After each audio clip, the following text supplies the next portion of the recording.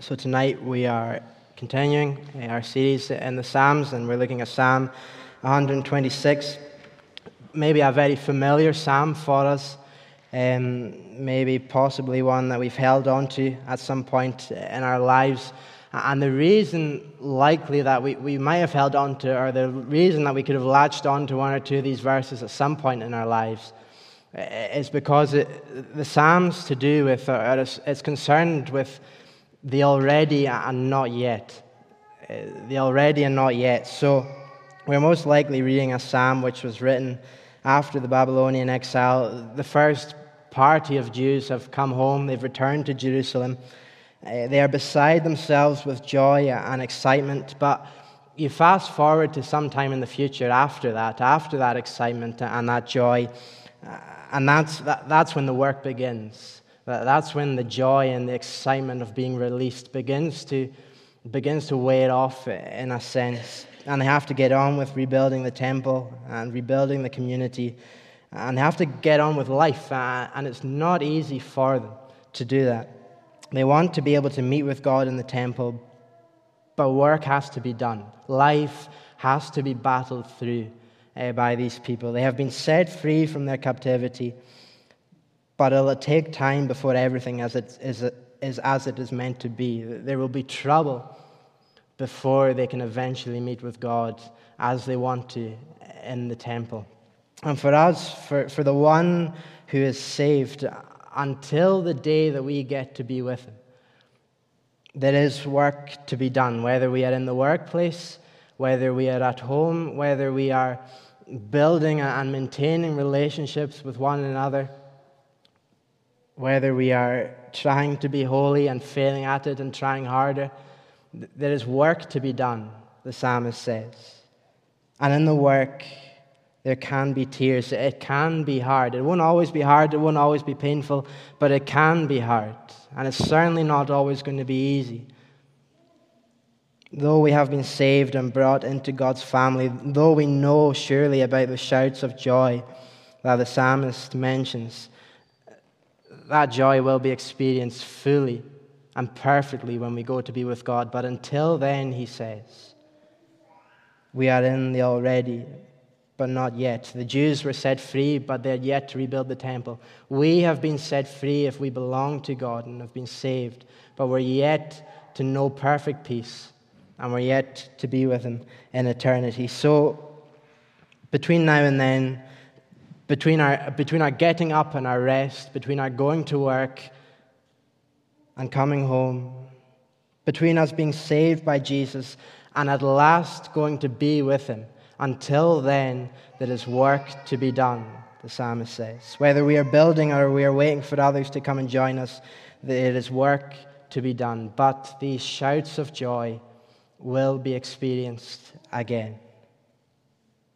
Possibly in this life and to some extent, but more fully and completely when Jesus comes back and wipes away every tear. So, what do we do between now and then? What do we do with ourselves in the already not yet when it possibly even brings tears?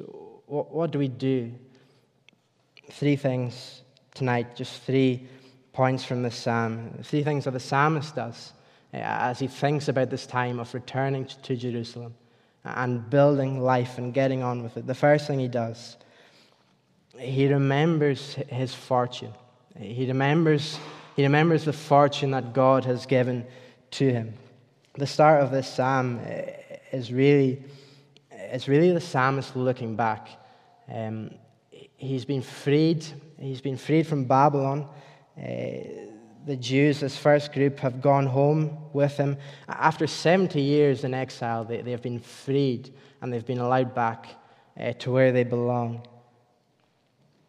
And this is described in one word. He calls it fortune, or Zion's fortune, he says. And this translates literally, or this phrase, at the heart of it, it means to turn from something and to turn towards something else. So when you read a fortune in this sense, it means to turn or return. And when you read it here, and when you look elsewhere, in the Old Testament at the use of this word, especially in the prophets, it's used to gear us up towards something. And for the first people to read these words or to hear them, it's gearing them up towards something. So judgment is prophesied. We know that in the Old Testament for the Jews. They have in some way said that they want to be the boss. They'll do a better job at ruling themselves than God ever did. They choose to do what they know is wrong. They choose to sin and go against what God has said. And so the prophets come and they warn these people that they're going to be judged for it. And they're going to pay for it. But what else do the prophets say? What else do they bring to them? They say, your fortunes will be restored. Jeremiah is one example, and he uses this phrase a lot in his prophecy. Jeremiah 29:13. You will seek me and find me when you seek me with all your heart. I will be found by you, declares the Lord, and I will restore your fortunes. Jeremiah 30, verse 18. Thus says the Lord, behold, I will restore the fortunes of the tents of Jacob and have compassion on his dwellings. Judgment is coming, but their fortunes are going to be restored. Their fortunes are going to be given back. They have disobeyed God and they will be exiled because of it. But there's going to be a great turning. There's going to be a change for these people. So look at how he describes it, how he describes this change. We were like those who dream. Then our mouth was filled with laughter and our tongue with shouts of joy. Then they said among the nations, the Lord has done great things for them. The Lord has done great things for us. We are glad. In a lot of ways, it is hard to identify with the psalmist here because he's talking about a literal exile, which lasted for 70 years. And then he's talking about homecoming, we could call it. And that's alien to us, I think, in this part of the world, and especially today. 70 years in exile under foreign rule. We can't imagine that. We can't put ourselves in their feet. It's not easy to identify with that. But one way if you're a Christian, you can identify with that picture. If you are a Christian, you were saved from captivity and you returned towards freedom. You were given fortune. Really, you were saved from something far worse than physical captivity. You returned towards something far greater than physical freedom and returning to a physical homeland. We know that in some way and at some stage we've put our hands up to God. We know we've put our hands up and said that we think we are the better bosses. We know we've done what we've wanted. We know we've chosen at some stage or in some way to do exactly what God tells us not to do. We have chosen to sin. And in that state, the Bible says we are apart, we are lost. We are like the people here in captivity. But the moment he reaches down, the moment he hears your calls for safety and sees your belief, the moment he acts for you, he brings you out of that. And you're brought away from captivity. You are given hope of a safe life here and hope of a perfect life in eternity. That's how we identify with the psalmist. That's how these fortunes are so great for us, and even more so. When the Lord restored the fortunes of Zion, he took them from fear and he turned them towards freedom, and he took us from fear and he turned us towards freedom. If you are here tonight and you are trying to work this out, if you look at this psalm and you don't understand what to do with it, there are two sides that are very obvious in this psalm. Either you're out in captivity, living in a way that God has said not to, or you've heard the words of Jesus and you've believed the gospel and you've come to him and he has brought you out of that and he's made you safe and he's given you the promise of knowing God and being in his care. And before we carry on with the psalmist, before we look at any more of these verses, you need to know where you stand with him. Because eventually this offer will be taken away. Either you see now that you're living apart from him and you come to him and you're brought into freedom, or you carry on and eventually it will be too late and you will not be able to know his goodness. See what the psalmist talks about in this first verse and know that it can be yours if it's not already. Believe in the gospel like Jesus tells you to. Believe that he came into the world to deal with your trouble and your sin. And not only your sin, but your fear as well. And know that what the psalmist says about this unbelievable turning in his life, know that it can be yours as well. We were like those who dream. Then our mouth was filled with laughter and our tongue with shouts of joy. One way we can think about these words here that the psalmist gives us. In every way we can think about it, being saved, being a Christian is completely undeserved. And it's not something that we could ever have earned. That's what makes it so incredible. And that's what the psalmist is getting to in these words. The psalmist and the people getting on with rebuilding Jerusalem, they are in the work. They're in the middle of it. The excitement of being set free is surely waiting off for them now. When we get up tomorrow, when work gets the better of us, when we are striving to build relationships with one another and with those around about us, when trouble comes and you don't know how you're going to get through it, remember your fortune, the psalmist says. Remember where God has taken you from already. Between now and at last, someday, having complete rest and peace, remember your fortune. Remember where God has taken you from. A big part of our lives, a big part of the Christian life is to do with remembering. And you see that throughout the Bible. You see Samuel raising up a stone, his Ebenezer, and he says, "Thus far the Lord has helped us." He's looking back and he remembers how much God has already done for him. Jesus out with the disciples on the boat, and they're worried because they don't have food, and they're complaining and they're moaning. And what does Jesus do? He hits them with that question. He says, "Do you not remember?" Do they not remember what he's already done for them? Do they not remember how Jesus has already provided for them? A big part of our lives is taken up with remembering our fortune, because it proves to us that God is faithful. And it proves to us how far he has already gone for us. Between your work and your rest, when you're toiling and you feel the cost of being on Jesus' side, in whatever aspect of life that might be, remember your fortune. Remember where you came from and what you've been turned towards. God was faithful the day he took you out of captivity. He was faithful the day he took you out of Babylon. And he will be faithful until the day that you get to be with him. As the psalmist waits for the struggle to end, and he waits for these shouts of joy to return,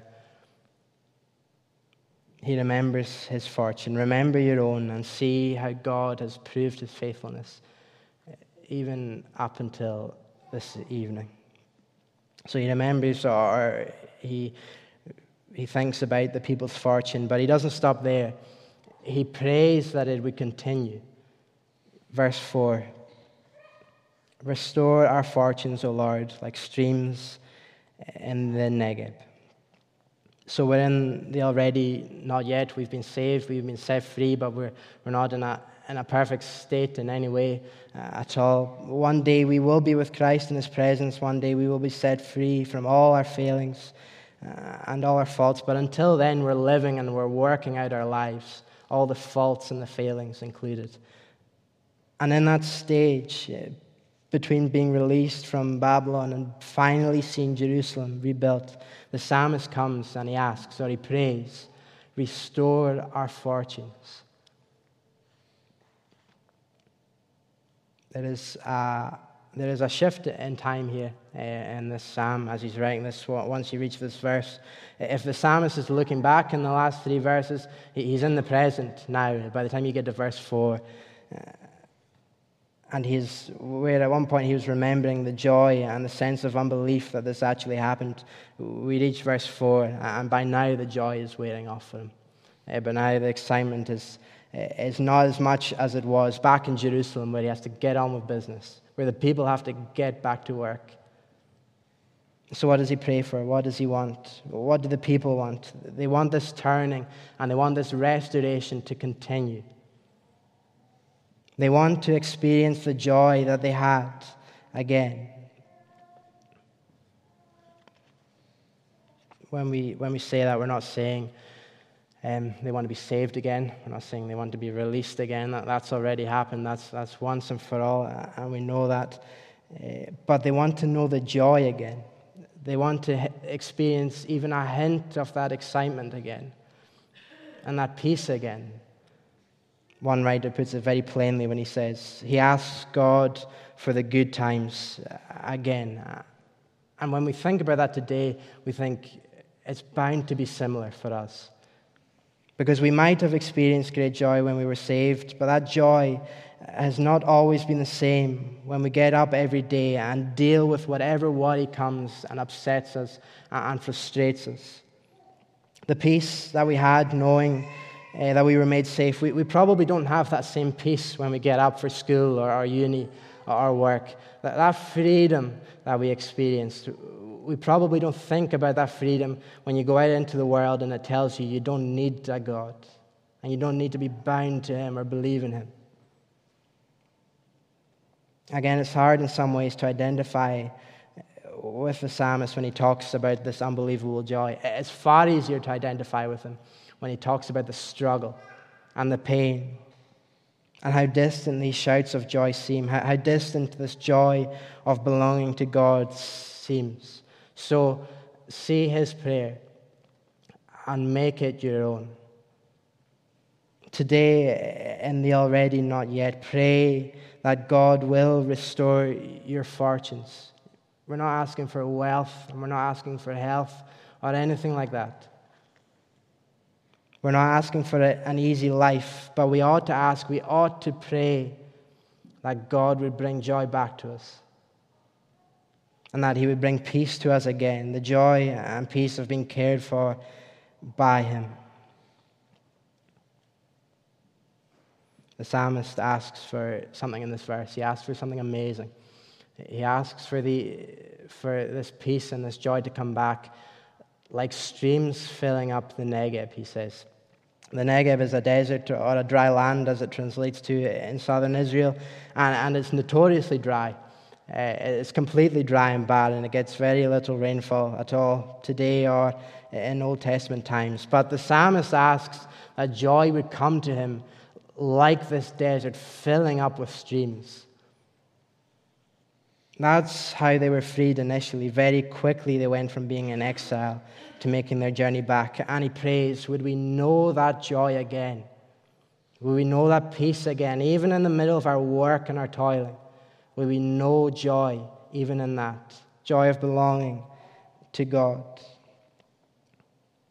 In our lives, pray that God would restore our fortunes, that even in getting up in the morning, we would know joy that comes from him. And that peace would come to us quickly, like streams filling up the Negev. And pray that we would want to know him more because of that. And that we would learn to love him more because of that. One more thing that the psalmist does. He takes assurance in knowing that these shouts of joy will be experienced again. So today, between our getting up and our rest, between us being saved and going to be with Jesus, we remember our fortune. We pray that it would continue. We pray that it would continue to grow with us. And we take assurance in knowing that we will experience joy again. In this life to some extent, but absolutely and perfectly at the end. In verse 5 to 6, the psalmist uses this picture of farming. And in this time and in this place, as it is written, farming and growing crops is difficult. It's not an easy thing to do. It's not always successful. Doing the work doesn't mean that it will bear anything. And this is the other side of the streams of the Negev that we read about. On one hand, maybe you will know joy coming to you quickly, and you will know peace coming to you quickly, because God says He can and He will do it. But on the other hand, you're like the farmer going out with the seed. And God says, even in that time, this is the other side of it, even in that time it can be painful and it can be hard. On one hand, joy and peace comes in a moment, but then He says there will be times when you will struggle on. There will be times in our lives that will be upsetting and will be difficult and will be frustrating. So what does He say? Those who sow in tears shall reap with shouts of joy. He who goes out weeping, bearing the seed for sowing, shall come home with shouts of joy, bringing his sheaves with him. Continue where God has called you. In your school, in your uni, in your work, continue in it. Go out and sow. Go out with your seed. Get on with your work, the psalmist says, even if it brings you tears. Even if it means you've got to cry through it. And be assured that when you do, there will be shouts of joy to follow. The God who gave you peace and joy when He saved you, He has not left you, He has not lost you. But He will continue to give you this joy of being cared for and being free. And He promises that this joy and this peace will never be taken away from you. In this life we will see it, and otherwise more fully in eternity. These two verses, they divide the writers, they divide the commentators. Some would say that this is to do with general life, like we've been talking about tonight. It's to do with working and living with one another and getting on with our fears and our frustrations. Some would rather that it's to do with evangelism and going out with the word. And I think it's fair to say that it picks up on both, in this psalm at least, because the people who have returned, they are working, they are rebuilding, they are waiting until it is done. But it's likely that this psalm was written on behalf of just the first group of people that returned to Israel. And so they are waiting for more to come back. They're waiting for others to join them. They are waiting for the people to come home. There are many still trapped in Babylon, and the people are longing that they would one day return. And it's got to be like that for us. There are people in all our lives who have not known the joy that we have known, and there are people who we talk to and we pray for, and we try our best to show something of who Jesus is to them, but they haven't believed yet. In Mark 4, Jesus tells the parable of the sower who goes out with the seed, with the good news. And it's a tough life, he says. It's not an easy life to go out and speak about Jesus. But we're told to go out, even if it means doing it in tears.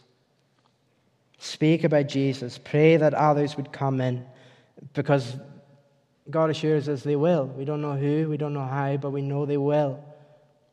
And we know He uses us to do it in our conversations and in our prayers and in how we live.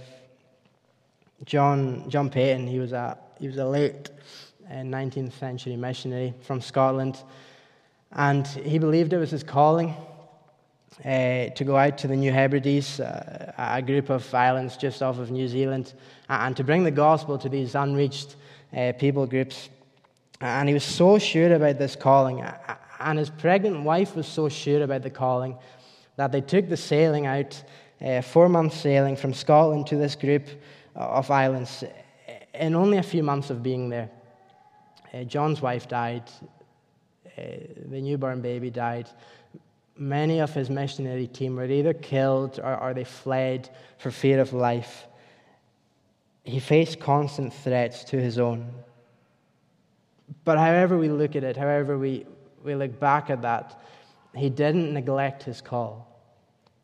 And over the years of translating the Bible and inviting tribes into his home, leaving and coming back again, he saw mass conversions. He watched these violent people come and believe and trust in God. And, for many years, this man was sowing in tears. But shouts of joy came soon afterwards for him.